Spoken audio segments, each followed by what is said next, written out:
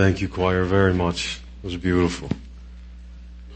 I am as excited about Ham as you are.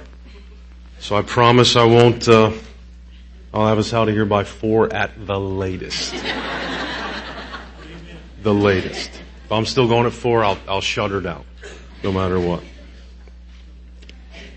It didn't really matter how often or how clearly Jesus told his followers that he was going to die or that he would rise from the grave. When everything finally happened, they either didn't remember or more likely they didn't really believe it. And to be fair, why would you believe it? When that morning first came, they had no comfort. All his followers woke up Sunday morning in complete despair. Nobody would have went to the grave with spices and ointments to help preserve the body if they would have believed what he said, that 3 days after he died, he would rise again. Beloved, when what we know collides with what we actually experience, our feelings will usually take over. And then faith gets very hard. If you've ever doubted whether this story is actually true, if you've ever hoped against hope that it was, there is resonance this morning between you and this place and them and that place. We live real lives in a very difficult and cruel world, and I know there's beauty in it also, but it is hard to live here. There's suffering and difficulty. There is pain and death. And when the reality of living here is pressing in on us in a very real way, Jesus Christ can seem so far away and so irrelevant that it's almost like he stops being real. We need more than just words on a page to agree with mentally. We need something more. Over against all that assaults our souls, all the things that cause us to doubt, that make us cynical, the fact still remains that we live on this side of the resurrection. And our exalted King is not far away. He is real. He's real. Let's pray together.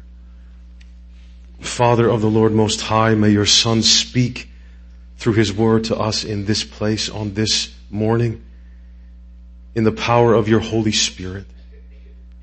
May the grace and peace this moment was meant to give to us abide with us as we listen to you. Open the eyes of our hearts, God. Let all of us see the risen Christ. Father, help me preach. I can do nothing without your Son. Nothing. So I ask all of this in his name and for his name. Amen. I'm going to ask you, if you would, just to stand with me as I read from John chapter 20. I'm going to read verses 1 through 10 of John chapter 20.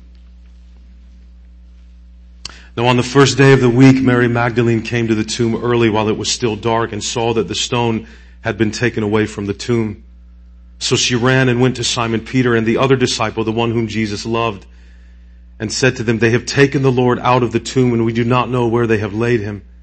So Peter went out with the other disciple, that's John, the writer of this gospel, and they were going toward the tomb. Both of them were running together, but the other disciple outran Peter and reached the tomb first.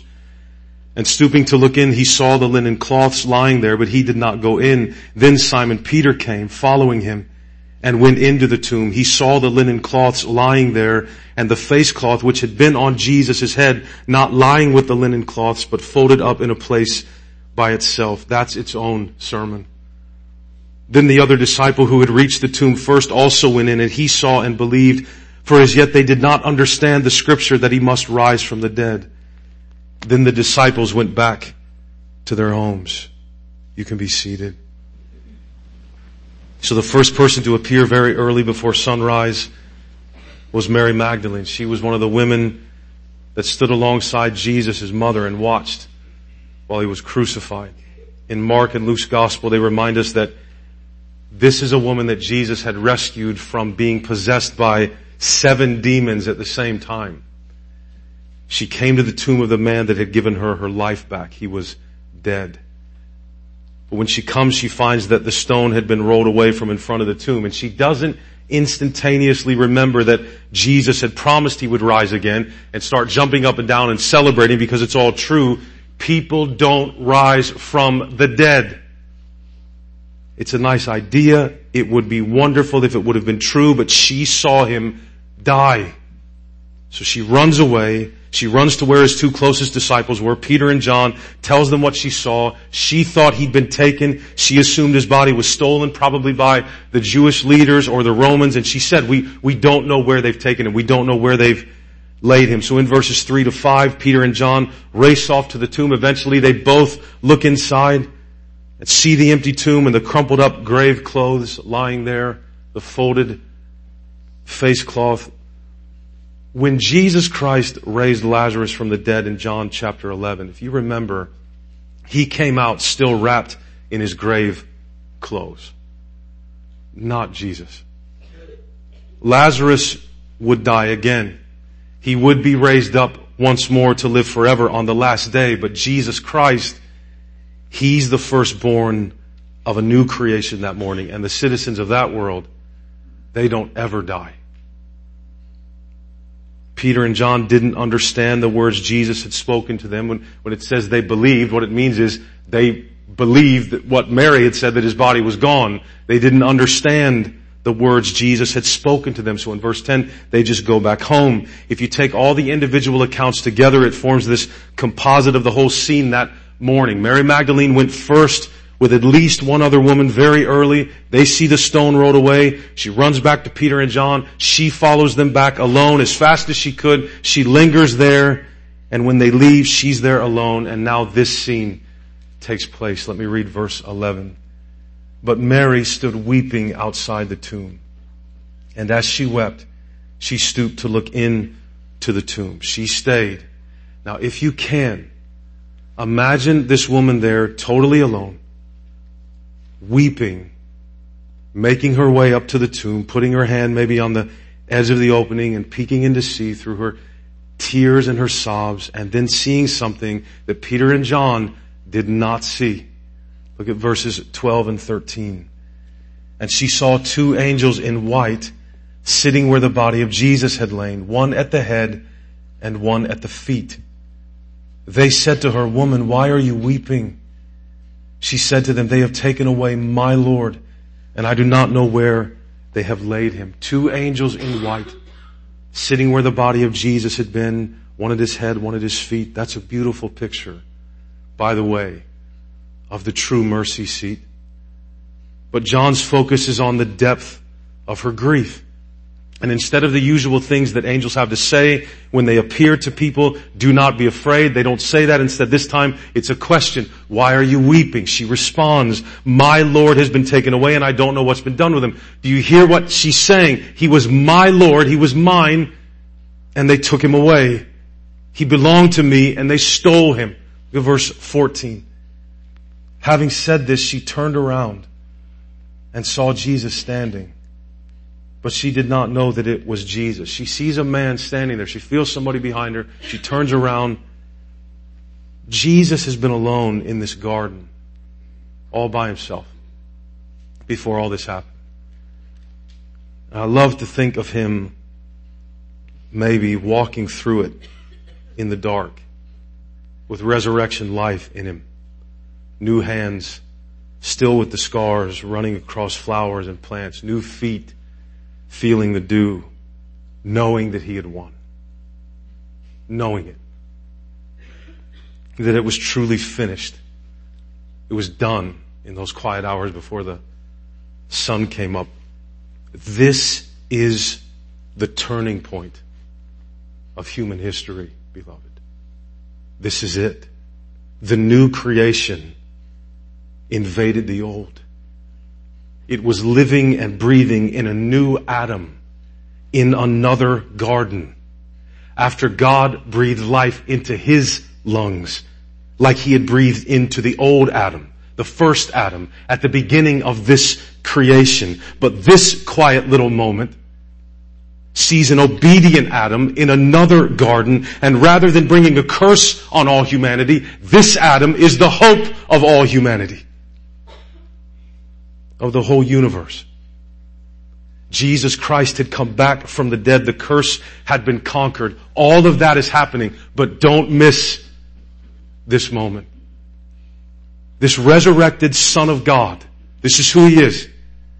Glorified, victorious, literal, and new, shows Himself as that for the first time to one broken and weeping woman in a garden cemetery who wasn't even a central character in the story. Where was Jesus in His first resurrected hours? Floating over Jerusalem with a bullhorn. I told all of you.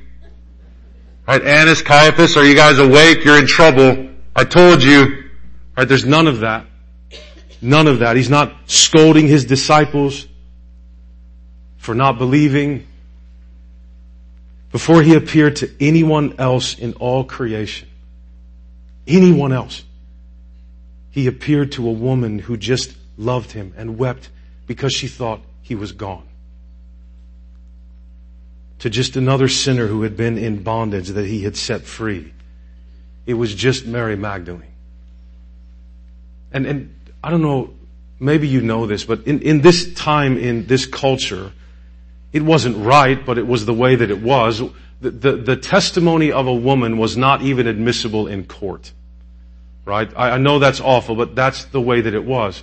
So if you were trying to tell a story to verify that this Savior you worship really had risen from the dead, the only reason you include the detail that the first people He appeared to, the first person was a woman, you know why you would do that? The only reason you would ever do that is if it was the truth. If that's what really happened. And it is what really happened. Doesn't Jesus have more important things to do than this?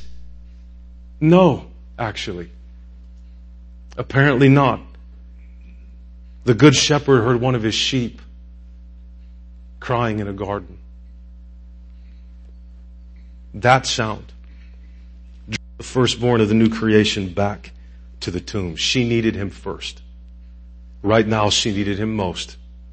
So He came to her. Beloved, Jesus Christ in His risen and vindicated state as the Son of the living God, the King and the Lord of all creation, is as tender and sympathetic to one who needs Him as He was when He walked among us, healing the sick and comforting the broken. And this is who He is this morning for you and I right now. We think of Him in such marvelous, exalted, ultimate terms, and we should, because all those things are true about Him. But He forever will be the one also who will not break a bruised reed. And when His sheep are bleeding for comfort, He still comes near. It's true. It's all true. It's always been true. The risen and exalted Christ still comes near in the darkness and in the silence of cruel mornings. Easter doesn't just mean that Jesus wins. It means that He will never be far away from us. And we need to know this. Because we're almost afraid sometimes, I think, to need Him. Like our voice is just too low for Him to stoop. How does He single us out? But Easter morning proves the King of Kings does precisely that. That He bends His ear when there's just one alone. It's no minor detail that we know His first appearance was to a weeping woman alone in the garden. Yes, He is the exalted one. He is very God of very God, but He is also human like us now. And He knows how to care for the broken. That's also who Jesus is. And His glorious position above all earthly powers and schemes and authorities does not cancel out the depth of His love and affection that He has for every single one of His sheep that He knows by name. He knows our weaknesses. He remembers that we came from the dust, and His rod and His staff, they still comfort us there. And when we are overwhelmed, as we should be, by His glory, like John, the author of this gospel, was on the Isle of Patmos, by the revelation of this exalted Jesus Christ, He still lays His hand on us as He did him to say, do not be afraid. How precious it is for us that God didn't just resurrect Him. You ever think about this? He didn't just resurrect Him, take Him back to heaven and leave a note. There was a 40-day period between His resurrection and His ascension back to the Father, exclusively so He could just be with His disciples. No public appearances, just His little pack of sheep, so that He might eat with them. Right? Those are the priorities of Jesus resurrected. We make sure I eat with my disciples, to talk to them, to say things like peace to you, to them. Jesus stayed to help us make the transition between Jesus on earth and Jesus exalted in heaven. And the point was to know that the one who is exalted is still our very own shepherd and Savior. He still breaks bread with us. He still cares for us. He's not just the exalted King. He's our loving Savior who draws near to comfort our hearts in the midst of this world. That is just as true about Him in His glorious reign as it was in His incarnation. He's God to be worshipped above all. Make no mistake, but He is also our friend. He is also our shepherd. He isn't just filled with cosmic majesty. He's filled with love for His people. And as both of those things, He speaks to her. She can't even recognize Him. In verse 15, Jesus said to her, "Woman, why are you weeping? Whom are you seeking?" Supposing Him to be the gardener, she said to Him, "Sir, if you have carried Him away, tell me where you have laid Him, and I will take Him away." She thinks He's the gardener, and I don't think she's being kept from recognizing Him here. I think she's so beside herself with grief. Have you ever cried so hard you couldn't see straight?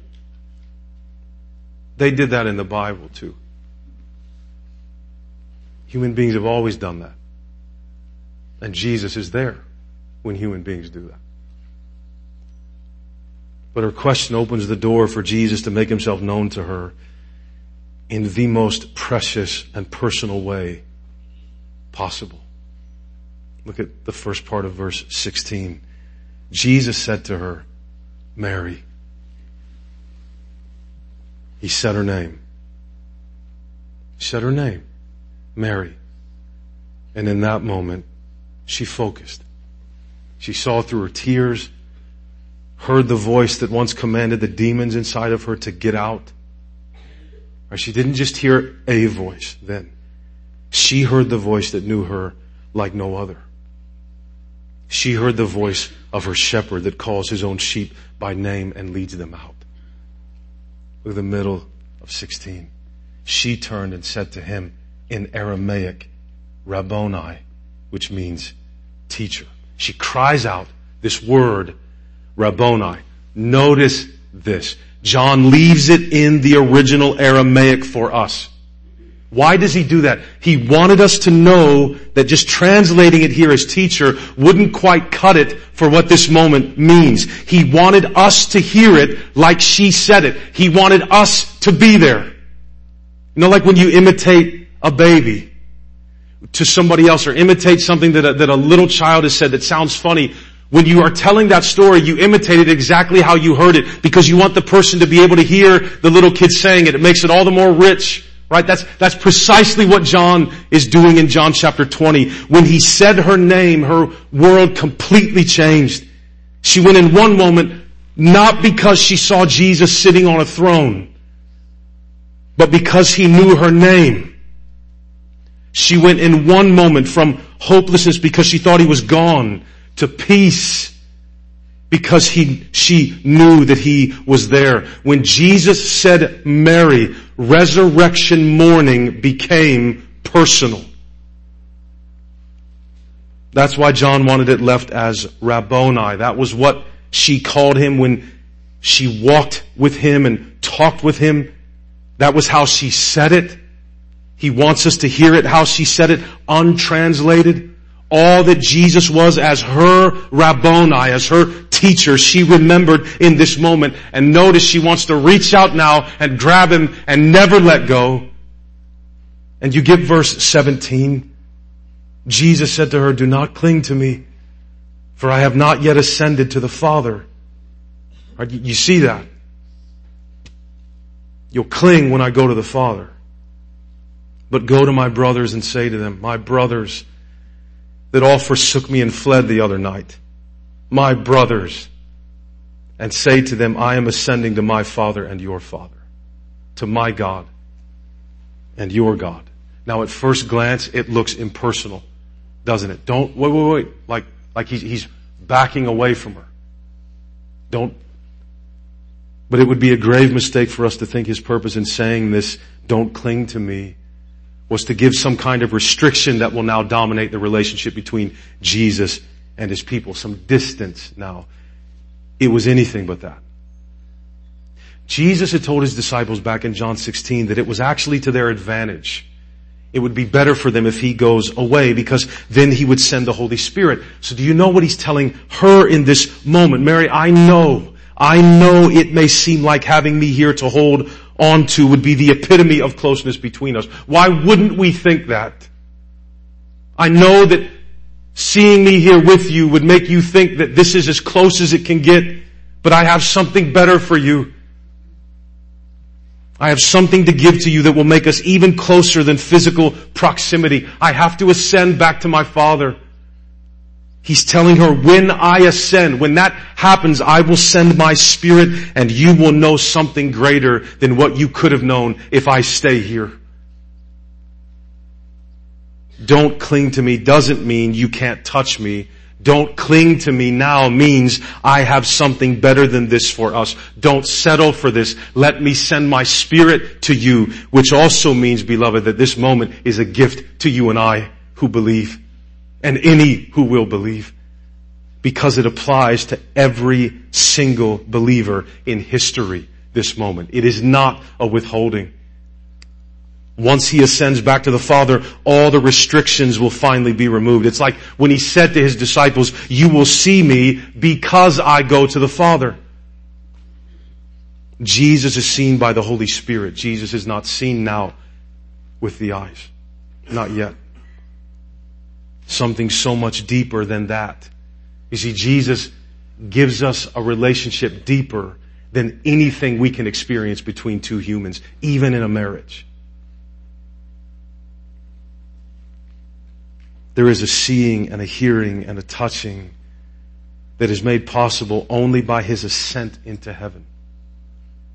Only by his place of victory, from which he sent his Holy Spirit. We didn't have to be there that morning to partake of what Mary Magdalene had. This text is for you and I as much as this moment was for her.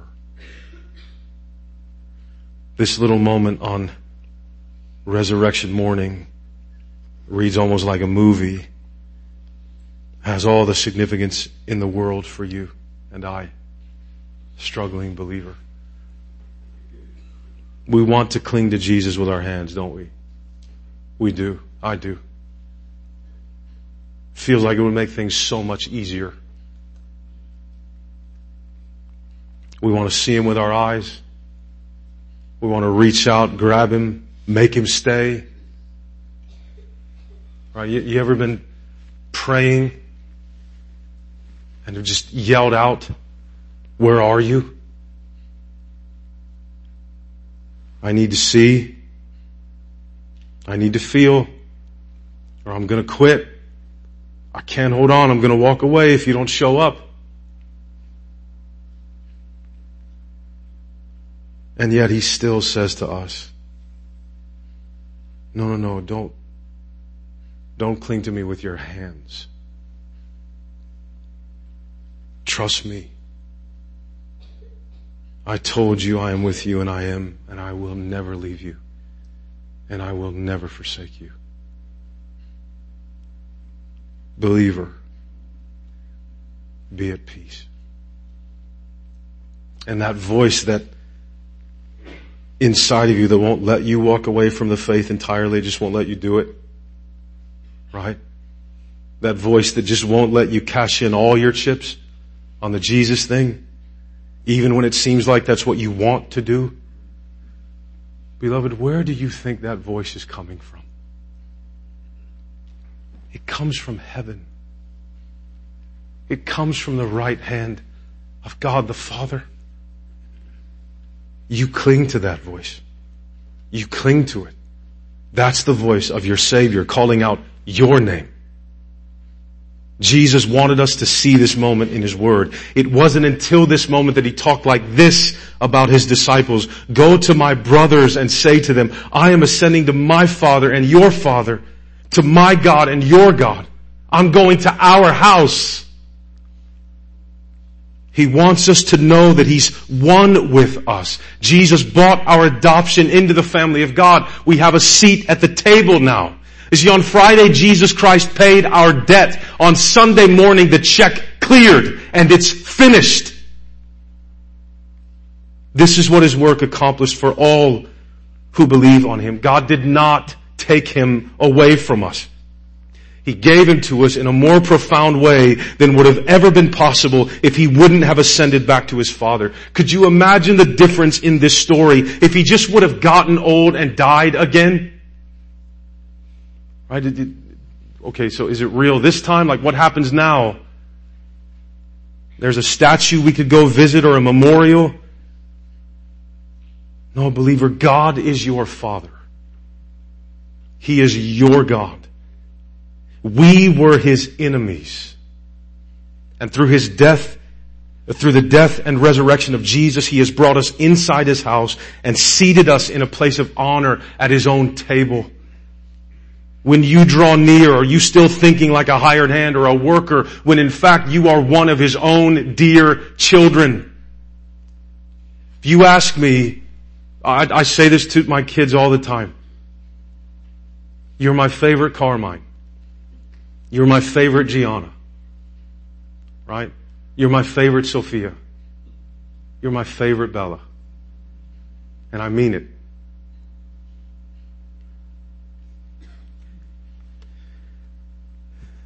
I can cling to a million things with my hands. Right? I can only cling to Jesus with my soul. And if Jesus said that was better, if it's Jesus that said that's enough, then the essence of being a Christian is not a list of do's and don'ts.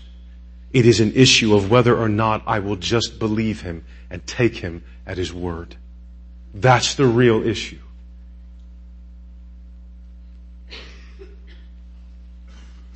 So turn your eyes to heaven this morning, believer, where your life is hidden with Christ in God. And remember another morning, one that is yet to come. When, as the old preacher I love, Gerhardus Voss, says, that morning when all the redeemed will see Him face to face and speak the last great Rabboni, when we meet our Savior in the early dawn of the eternal Sabbath rest of the people of God. And for those of us here this morning still rejecting Him, I don't have any threats or ultimatums. Just know this one thing. Jesus Christ died to save sinners like me, to redeem the broken like me. And this glorious Jesus is right now as accessible to you as He is to anyone else in this room or on this planet. And not as a memorial, as a real, bona fide, living person who happens to be presently seated at the literal right hand of God the Father, and who comes close to those who need Him. June is going to come. We'll sing a last song together. I'll be here down front.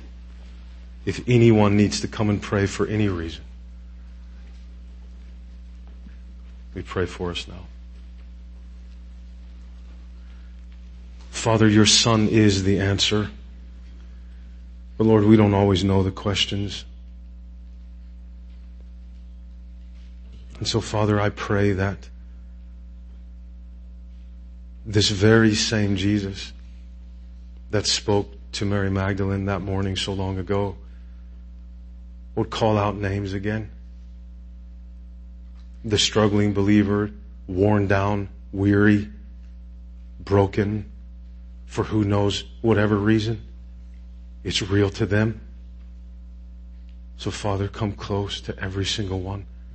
The doubting believer, the one lacking assurance because they measure their standing in you by their performance. Father, let them know it's finished. The debt's been paid. You aren't keeping score.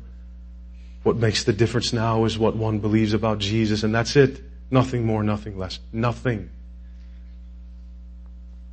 And Father, for those with us this morning that don't know your Son like this, oh God, raise them from the dead.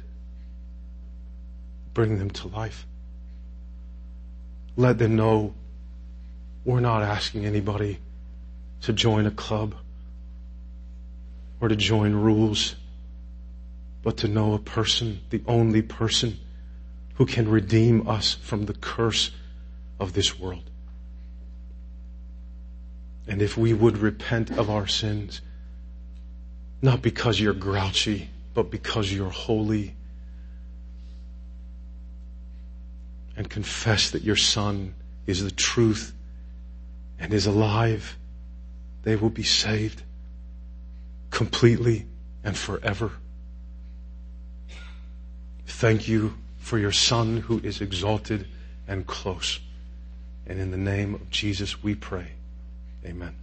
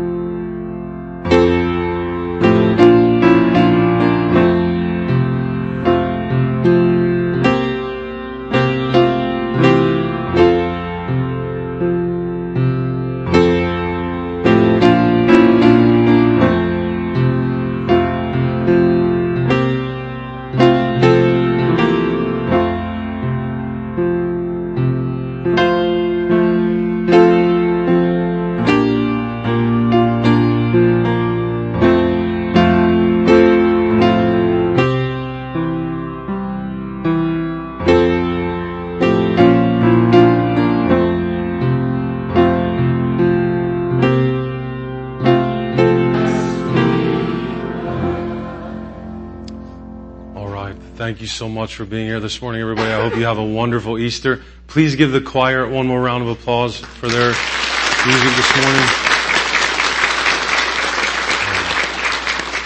Let me pray and we'll be dismissed. All right. Father, we thank you and we praise you for this day. The day that you have made, the long day that will never end through your Son, Jesus Christ. So Father, be with us as we go. I pray that everyone this afternoon would enjoy a wonderful time with their family, with friends. Lord, may you be